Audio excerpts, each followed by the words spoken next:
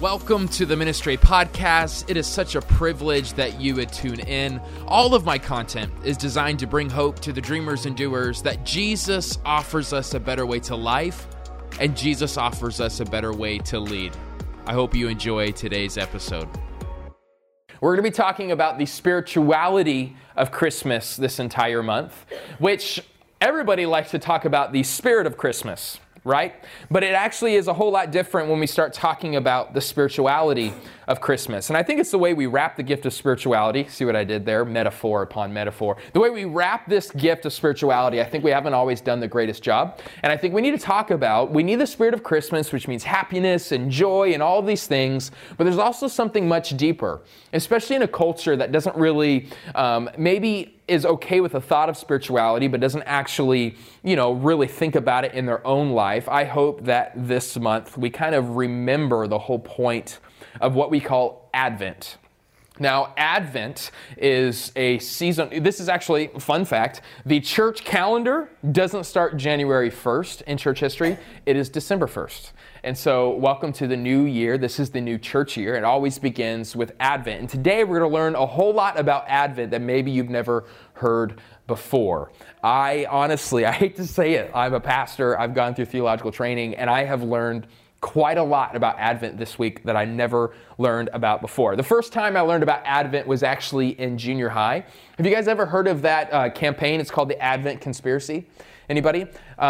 Great. So when we did that in junior high, I was a junior higher. So this is nothing against Advent Conspiracy at all. In fact, I looked it up this week just to see, because in my mind it was a terrible thing. It's a great thing. But as a junior higher, all I took from this Advent Conspiracy campaign was I'm no longer going to get a go-kart because it's all about being stingy and we're spending way too much money on the holidays and we need to make it about Jesus. And so I started to hate the word Advent because it meant I didn't get the gift that I wanted. Ironically, my dad was the pastor. He still got me a go-kart. Amen. So I don't know how much he applied the Advent Conspiracy, but I'm thanking God that he didn't. But Advent Conspiracy, maybe you've learned about it before, but this whole thing of Advent, what I hope to do this whole 24 days, it starts today, so you're not too late. You can join us now, and that's how we'll end this message today's application of how can we apply Advent in our lives. But hopefully we can repackage what Advent is all about and hopefully bring you closer to Jesus because of it. You guys with me? So the first thing I think we've improperly packaged.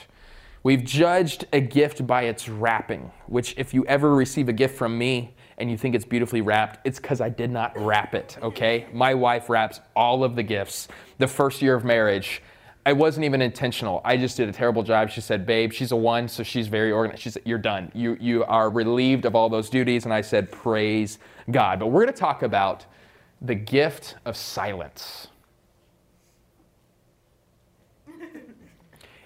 Notice your lap, you just didn't like the silence. You had to go, blah! Like there had to be something there, right? In our culture, silence is awkward. I think that was 4.3 seconds on a bull named Fu Manchu. But what we're doing here, silence is a very difficult thing. There was a monk who joined a monastery and took a vow of silence. After the first 10 years, his superior called him in and asked, do you have anything to say? The monk replied, food, bad. So then another 10 years went by. The monk again had an opportunity to finally voice his thoughts and opinions. And so he went to the leader of the monastery and he said, bed hard. So then another 10 years went by and again he was called in before his superior. When he asked if he had anything to say, remember he's only spoken 4 words in 20 years. This is his 30th year. He responded, I quit. And his superior said, it doesn't surprise me one bit. You've done nothing but complain ever since you got here. I like that, all right? We're going to talk about silence. And I don't want to talk about the monk monastery. Well, we can learn a lot from them. But my purpose isn't for you to be like, yes, I hate my family. I'm going to leave everybody and just be a monk for the rest of my life in December. That's not what it is. But I hope that we start establishing a rhythm of silence in Advent. That is actually what Advent is all about. This is point number 1. What is Advent? Advent is the season of waiting and watching for the arrival of our King and the renewal of our kingdom. I thought Advent was about Christmas. It is. And that's exactly what it is, but it's not necessarily the consumer type of Advent that we've come to learn and honestly enjoy.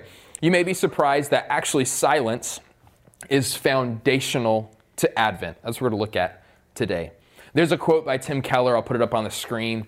I think it's really helpful because when you think of Christmas, you think of joy, you think of laughter, and all those things are true. And at the same time, while you think of joy and laughter, you should also think of silence because Christmas, like the gospel, is full of paradox.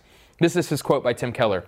It says, "Jesus comes as the light because we are too spiritually blind to find our own way. Jesus became mortal and died because we are too morally ruined to be pardoned any other way.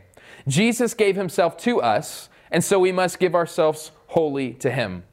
Christmas, like God himself, is both more wondrous and more threatening than we imagine." This whole Christmas, it's a beautiful gift. It's all great. But you know why it's such a gift? Because we're so bad, right?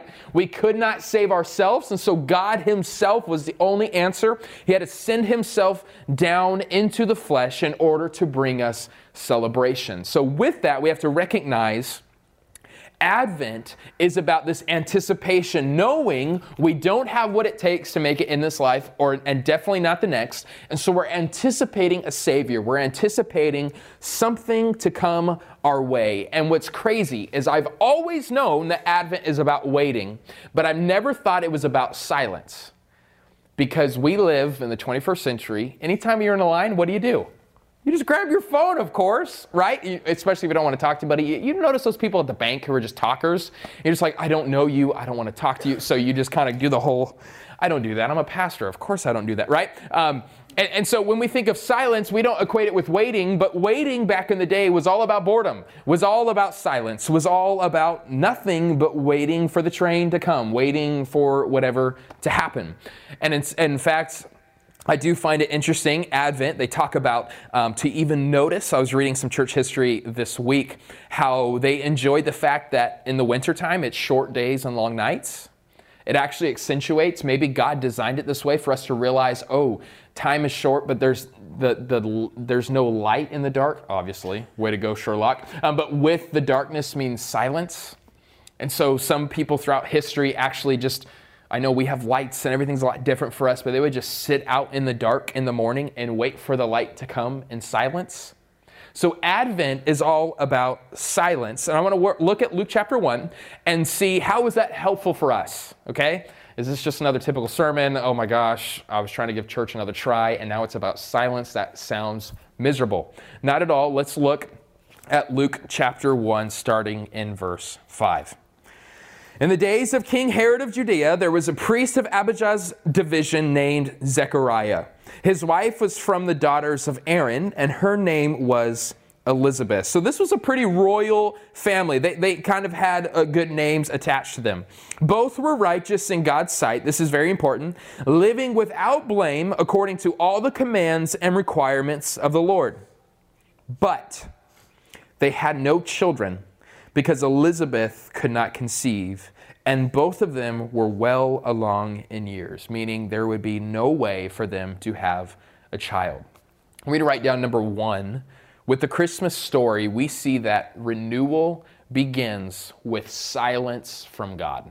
Here with Zechariah and, can we just call them Zech and Liz? Not Liz McGuire, but Liz, Elizabeth, right? And so Zech and Liz, I think it's very important here in the text. Luke decides to say, look, they were both righteous. They were incredible people. They did everything God commanded, but they had no children. They had to put that, Luke, when he was writing this to the people, he had to put they were righteous. They did everything right, but they didn't have children, because if you read this in the first century, you would read that they had no children, and you would automatically assume that they were evil, that they were unrighteous, that they were deserving of this punishment from God. And sadly, is this not how we often think today?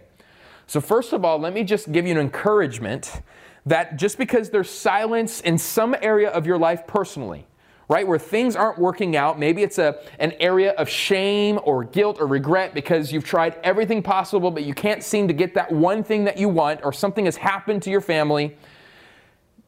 I love this passage by saying the silence from God isn't a punishment. It's not because They were evil that they weren't able to conceive a child. Having no children, again, was a false sign of hidden sin. Also, back then, children were your 401k. Like, this was your retirement plan. Praise God, it doesn't work that way anymore. Amen. But it was like I'm raising you up, and now you have to, the whole I change your diapers, eventually you're going to have to change mine. Anybody, right? That was the whole thing, and that is actually what happened. You didn't go out and live in another house. You just lived together, and they took care of you. Ironically, Zechariah's name, guess what it means? The Lord has remembered. I think for some of us, even just right here, it can be so encouraging because we think it's ironic as Christians. We're here to say there's redemption, there's grace, everything works out. But then in your own life, it seems like the Lord has forgotten you, right? In your own life, there feels like there's nothing but silence. Why would God do this to me? And that's why I think this story is encouraging. So at first, we see right away, we know God has blessed them. We're about to see a great blessing in their life. But renewal begins with silence from God personally. But also we're about to see how it also happens corporately. Verse 8, when his division was on duty, he was serving as priest before God. It happened that he was chosen by lot, according to the custom of the priesthood, to enter the sanctuary of the Lord and burn incense. At the hour of incense, the whole assembly of the people was praying outside. This is crazy. So what they would do, there was the Holy of Holies. Only one priest can go in. And the most terrifying part, if there's any unconfessed sin and you enter the Holy of Holies, what happens? You die. And so when you walk in, they actually tie a rope around your foot so that if all of a sudden they don't hear anything for a while, he must be dead, and they drag you out. So it's this weird lottery thing where not all the priests, you can serve your whole life and never actually enter the Holy of Holies, but it's just like catch-22 where it's like, it's going to be all this money, but now I might go broke, that kind of thing. So like, this is a great thing. It's on your resume. If you go in and come out, you're like, I'm awesome, right? Like, I did it. And so this is an incredible blessing, but it's also absolutely terrifying. And to make matters worse, what happened in this context, the priests were coming in to try to hear from God. There has been, at this point, 400 years of God being completely silent. You see Malachi chapter 4, the very last verses, talks about the next time I talk, it will be through my prophet. Anybody know the name? John the Baptist, which they said the prophet of Elijah, right? And then, so they're waiting. They're waiting for this John the Baptist to come. And there has been 400 years, and they have not heard from God. I think that's crazy. Guys, we weren't even a country 400 years ago. So just imagine, you think how far back you heard from God, and now corporately. So they can receive this as a sign of thinking God is done with Israel. God is done with his people. But we have to remember this, and it applies to our life as well. Renewal begins with silence from God. I think it's really helpful. Now, a quick and lazy reading of this text and context would assume that the reason God wasn't talking to them was because God hated them, right? Like, I honestly, I grew up learning that. Like, 400 years of silence is because they were just so disobedient. They were so wrong. God finally said, okay, forget it. I'm going to let you do whatever you want. But what if we stop packaging silence as a punishment? We must stop packaging silence as a punishment. I'm trying this whole silence thing. It's really hard, okay? Anybody with me? It's too silent. I know this sermon's about silent, but quit being silent. All right. I often wonder, how often do we bring our secular, Americanized worldview into the text? Because I have determined anytime there's silence, it is judgment. The way my mom best disciplined me was to put me in my room all alone, right? And back then, they didn't have those tablets and all that stuff, but she would have taken that away anyways. And just nothing, just silence. I would do anything but be in silence. And some of you are like, I just love silence. Well, that's not me. So when I read the text, I think, you poor people, there was silence for so long. But I think we can apply this for us personally and corporately. Like just the other day, we're a church plant. So we're actually coming up on 4 years, January 10th, which is absolutely insane to think about. So with our church plant, I have to meet with a lot of these higher ups, and they're asking, how's the church doing? Because they help us financially and all this stuff. And so I have to always answer questions. And sometimes it's fun. Other times it's not so fun. And the reason why it's not so fun at times is because in the life of a church, and it's in your life, There's always ups and downs, right? So it's like, how are you doing? Well, it depends on the day of the week. Like sometimes I'm doing really well, sometimes not. And in the life of a church, sometimes there's really, really difficult seasons. Other times there's amazing seasons. You want to tell everybody about it. And I remember a couple of years ago, we were kind of in a slump in the life of our church. I think it was all purposeful. Again, silence is not a punishment, but I didn't feel that way. And it was so hard when they asked you. They always ask this question, what's God done lately? And I felt this pressure. I know I'm a pastor. I wanted to lie because I'm like, I don't know. Like I already told you what happened 4 months ago, but that's not good enough for you anymore. We met together, right? Like the sound system still works. Like I don't know. Like, you know, I still can afford deodorant so I can hug people and stuff. Like I don't know. Like how has God shown up? I don't know. How many of us relate to that, right? It's like, you feel this pressure of like, okay, God that was so 4 months ago. What is the next big thing God has done for you? And I love this passage because it reminds us God is about to do the greatest work, but sometimes it takes silence before you get there. I love that. I got goosebumps. Like I love the fact, like I want to be like one day when I'm older and I become that guy who asked how church planners are doing. I'm like, has nothing happened for a while, right? Because wait. Something amazing might happen. You might want to write this down. Silence isn't a punishment because it's a preparation. Silence is not a punishment because it's a preparation. We're about to see in this text, the greatest thing of all time happened. But what preceded it was 400 years of silence. And in my American worldview, it's always about getting louder and getting faster. And that means God is with me. But let me encourage you, God is always loving, but he's not always loud. God is always loving, but he's not always loud. Jesus, you know what he did with his first 40 days of ministry? He went out into the wilderness in Phoenix, Arizona. No, I'm just kidding. He went out into the wilderness and talked to nobody for 40 days. When I used to read that passage, I thought, he's been alone. He hasn't had food. He's got no jobs. His pants' heads are falling up. I had to go through with it. Dumb and Dumber, anybody? All right. Like I felt bad for him. And in the 40th day, what happens? Jesus is tempted by the devil. And I used to think he was at his weakest point and he still had to fight off Satan. But wait a minute. Silence isn't a punishment. It's a preparation.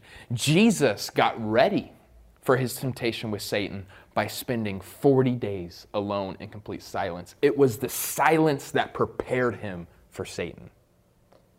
Mind-blowing, right? I want to encourage you with your life, whatever's going on in your ministry, your own whatever, this silence is actually a preparation. Now, let me give a caveat before we move on. Could God be silent because of your sin? Yes.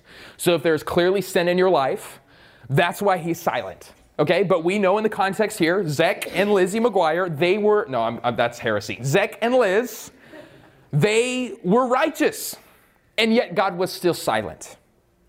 Rest assured, if you have all of your sin confessed, you're not perfect, but you're pursuing Jesus one day at a time. Silence isn't because of your sin. Silence isn't because of punishment.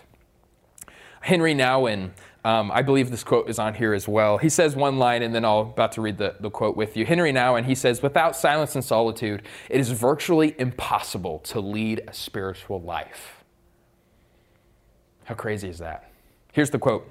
Our task, this is talking about pastors, so this is you yelling at me, okay? It says, our task is the opposite of distraction. Our task is to help people concentrate on the real, but often hidden event of God's active presence in their lives. It is not how to keep people busy, but how to keep them from being so busy that they can no longer hear the voice of God who speaks in silence. I thought this was convicting for me. A lot of the ministry things that's make them busy, make them talk a lot. There is no silence. But here we see in this passage, silence is a gift. And I think this first half, we learn the lesson that sometimes it's not our own doing. God in his grace will make things silent. No matter how hard you try to reach out for him and hear from him, there is this weird thing where God, he's not punishing you, he's preparing you, is silent. But we're also going to see how silence with God should be something that we do ourselves as well. So let's look at verse 13. You guys still with me? Do you hear the bass of that movie next door? It's Frozen. I didn't know it had that. Okay. All right. That's the Holy Spirit. Amen. Praise God. Verse 13. But the angel said to him, do not be afraid. Oh, I skipped something. Let's look at verse 11. An angel of the Lord appeared to him standing to the right of the altar of incense. When Zech saw him, he was terrified and overcome with fear. Every time an angel appears in the Bible, it's terrifying. So it's not like those floaty things like, it's like, right? And so be terrified. But the angel said to him, do not be afraid, Zechariah. I know I work out, but because your prayer has been heard, your wife Elizabeth, will bear you a son, and you will name him John, the first Baptist. I hate that joke. He's not an actual, they call him, he's John the Baptist. Verse 14. There will be joy and delight for you, and many will rejoice at his birth. For he will be great in the sight of the Lord, and will never drink wine or beer. He really is a Baptist. He will be filled with, that was a good joke that I didn't plan, guys. Maybe he was the first Baptist. Okay. He will be filled with the Holy Spirit while still in his mother's womb. He will turn many of the children of Israel to the Lord their God, and he will go before him in the spirit and power of Elijah to turn the hearts of fathers to their children and the disobedient to the understanding of the righteous, to make ready for the Lord a prepared people. Silence isn't a punishment. It is a preparation.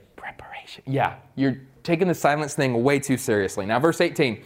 How can I know this? Zechariah asked the angel. For I am an old man, and my wife is well along in years. That is a great husband. She's well along. Not like she is just, oh, no. She's well along, gently. Okay, verse 19.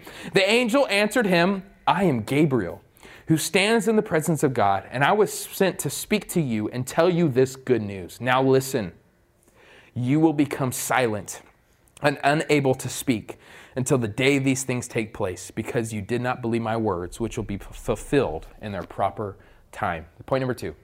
So not only does renewal begin with silence from God, now we must learn that renewal extends through silence with God.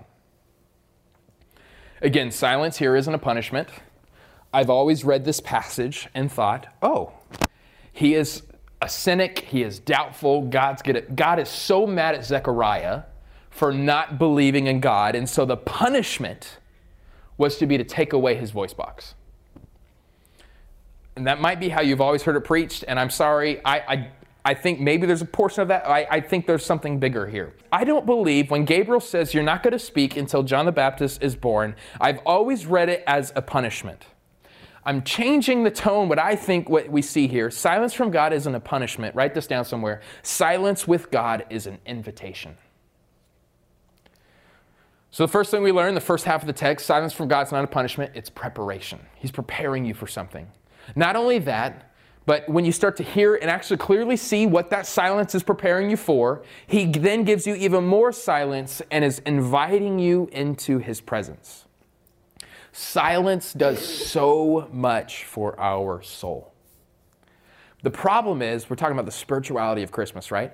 We avoid all things of spirituality in our culture because it's simply too noisy to even think about, right? We are too distracted with the things of this world. We haven't thought about the things of God. James K.A. Smith, he's one of my favorite authors. He wrote in How to Not Be Secular. He began his book by really talking to pastors and ministry leaders and evangelists and whatever.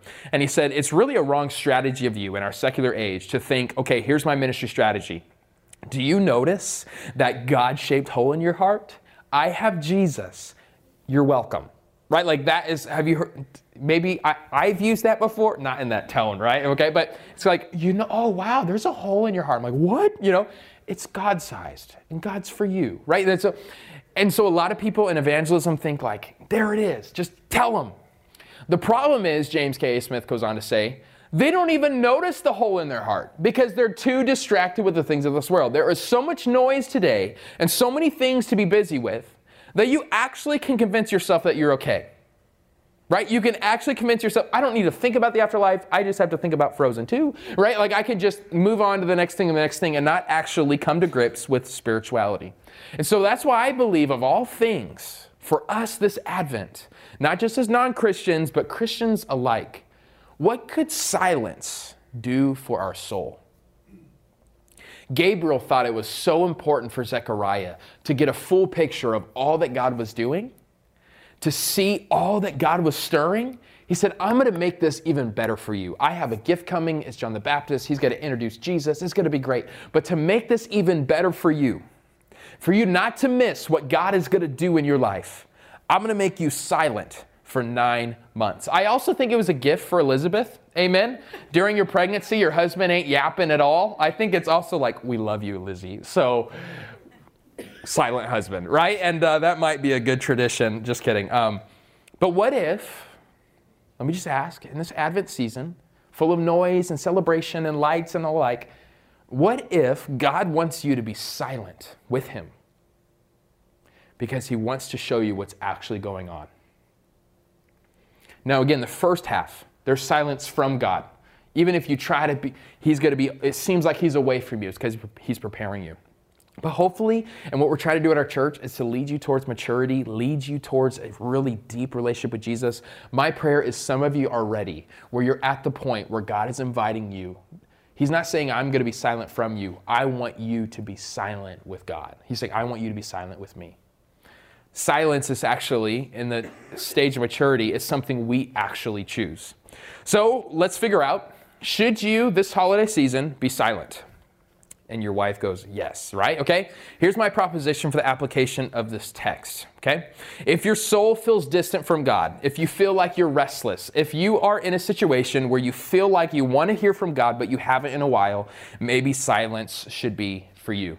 If you are somebody who finds yourself cynical right now towards the things of God, you hear about things like Kanye West and you think there's no way, right? You hear about miracles happening at Christmas, you think that's just so stupid. Maybe the noise and distraction of this world has actually removed you from experiencing the spirituality of Christmas. Silence should be for you. Or maybe you escape your problems. Often right now, you find yourself going to the next movie, to the next event, reading the next article, watching the next video, going to the next social media feed. You're constantly busying yourself because you know you just feel this emptiness. I believe God is calling you to be silent with him. Or maybe you just don't know your purpose. Maybe you don't know where you're going, how you're going to get there. You're just really frustrated. I really believe the answer for your soul right now, especially in this Advent season, is not to keep learning more and talking more. Maybe, just maybe, it's the gift of silence. I wrote this, it was a point on your bulletin, and I thought, you guys are getting tired of me. So I took it off the bulletin, but if you like it, write it on there or on your notes. But I put this in my journal, okay? We commit violence to our soul when we skip silence for a scroll. We commit violence to our soul when God wants you to have an opportunity for silence, and instead you scroll.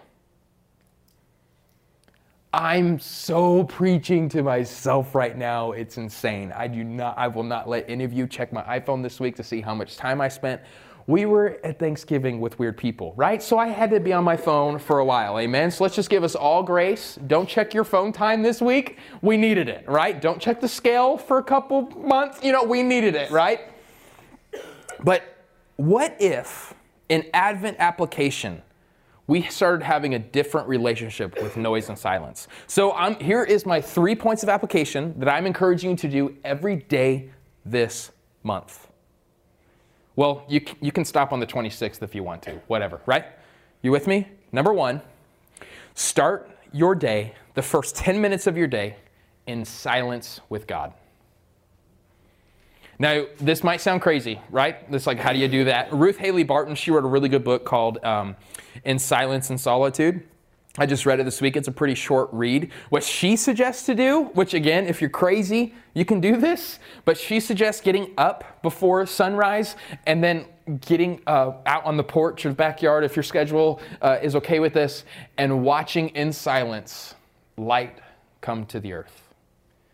But a lot of us are busier than that, so it's okay. So just wake up 10 minutes before your normal time, and just in your bed, this is what I did all week because I was preaching this, so I had to apply it. And I set an alarm, a 10-minute alarm, and just sat inside. Now, this is hard. If you're somebody like me, first of all, some of you need to get out of your bed, right? And go get coffee and all that. I get it. I'm weird. If I'm up, right? But here is what I would suggest for you to do in that 10 minutes. Set a timer so you're not always checking your phone. How much time? Set an alarm. And just breathe in and breathe out. And just say, Lord, come. If you ever feel like you need to say something, you feel, I don't know where, Lord, come.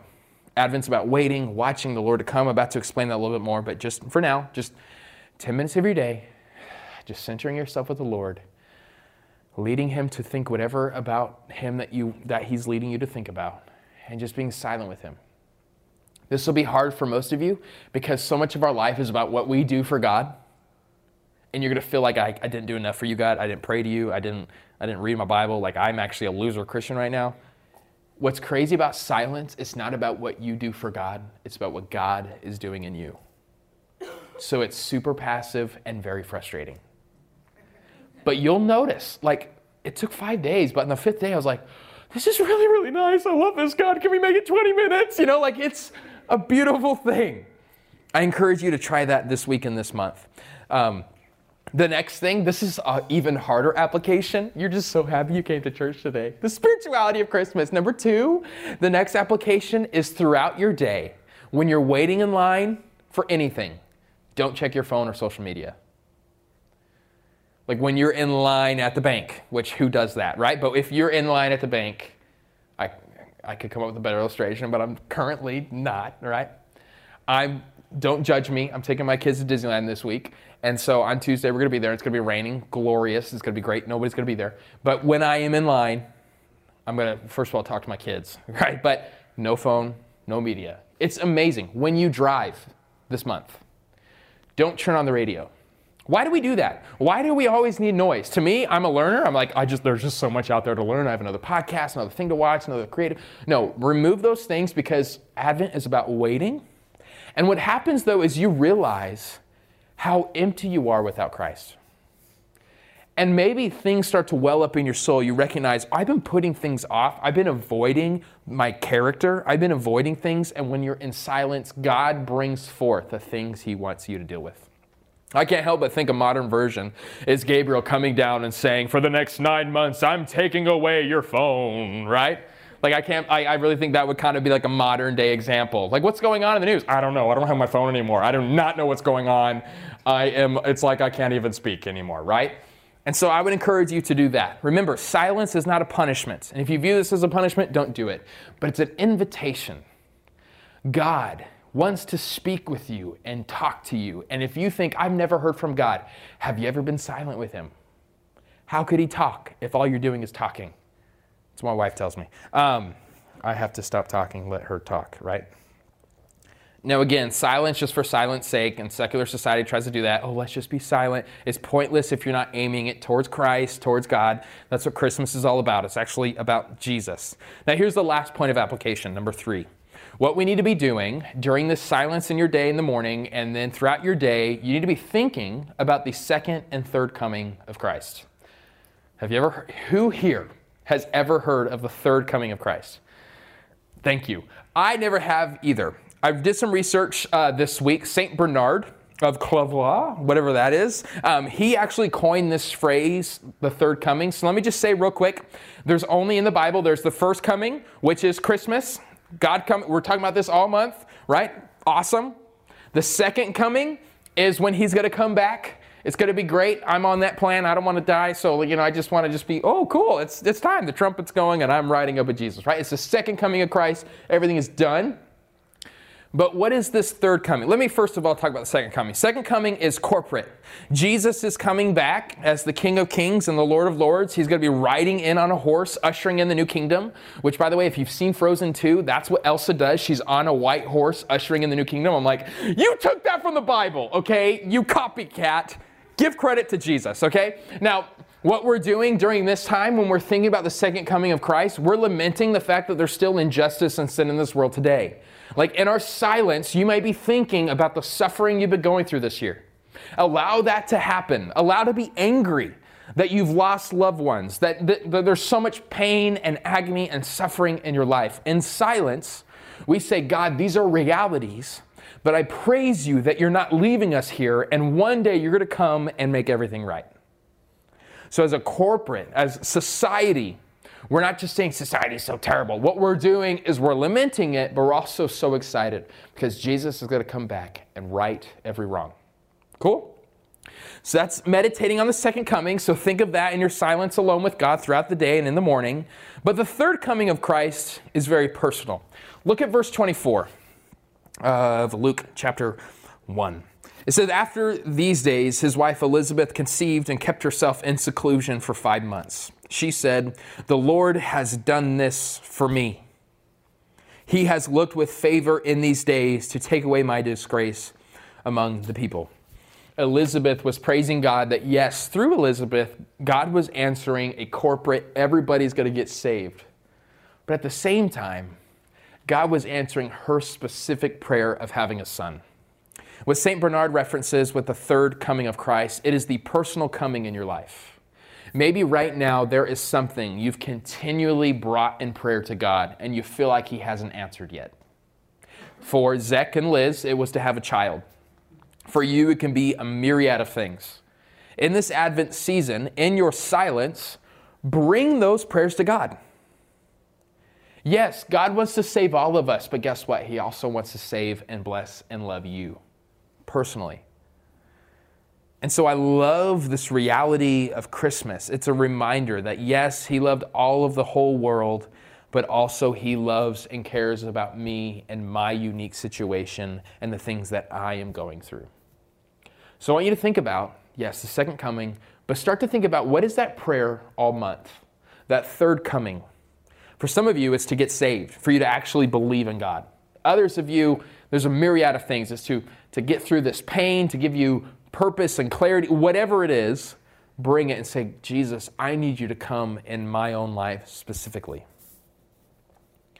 Now, before the band comes up, I want us to practice being silent. Okay? So for the next minute, literally, I want you in silence to breathe in and breathe out and just simply say in your mind or even quietly, Lord, come, and meditate on him. Let's see how this goes.